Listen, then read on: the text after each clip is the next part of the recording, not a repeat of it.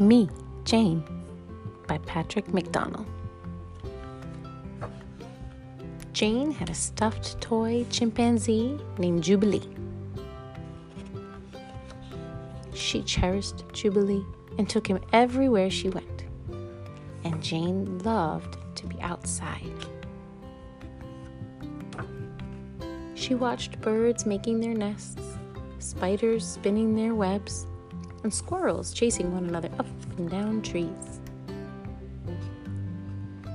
Jane learned all that she could about the animals and plants she studied in her backyard and read about in books.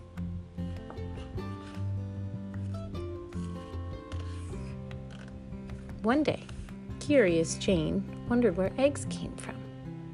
So she and Jubilee snuck into Grandma Nut's chicken coop, hid behind some straw, stayed very still, and observed the miracle. It was a magical world, full of joy and wonder, and Jane felt very much a part of it. Jane often climbed her favorite tree, which she named Beech. She would lay her cheek against its trunk and seem to feel the sap flowing beneath the bark.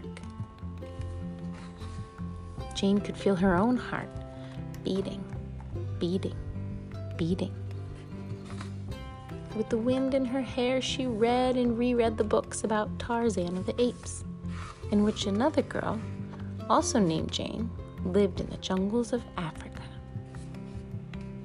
Jane dreamed of a life in Africa too. A life living with and helping all animals.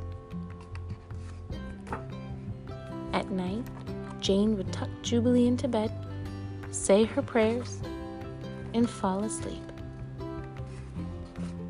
to awaken one day to her dream come true.